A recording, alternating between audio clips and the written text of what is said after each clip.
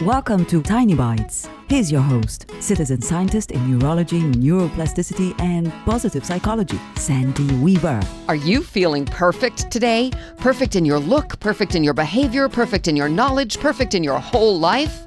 No? Welcome to the real world where no one is perfect and it's okay. Are you feeling the need to feel perfect, or at least seem perfect to those around you? Yes? Welcome to the dungeon you've put yourself in, and only you hold the key to release yourself from it. In the real world, no one is perfect, and it's okay. If we were born knowing everything, we wouldn't have the opportunity to learn.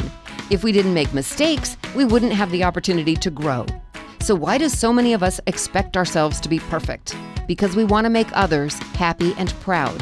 Do you remember a time when someone asked for your help with something that they didn't know how to do, and how happy and proud you felt to be able to help them learn? When you can remember to ask for help with something, you offer others that same happy and proud feeling.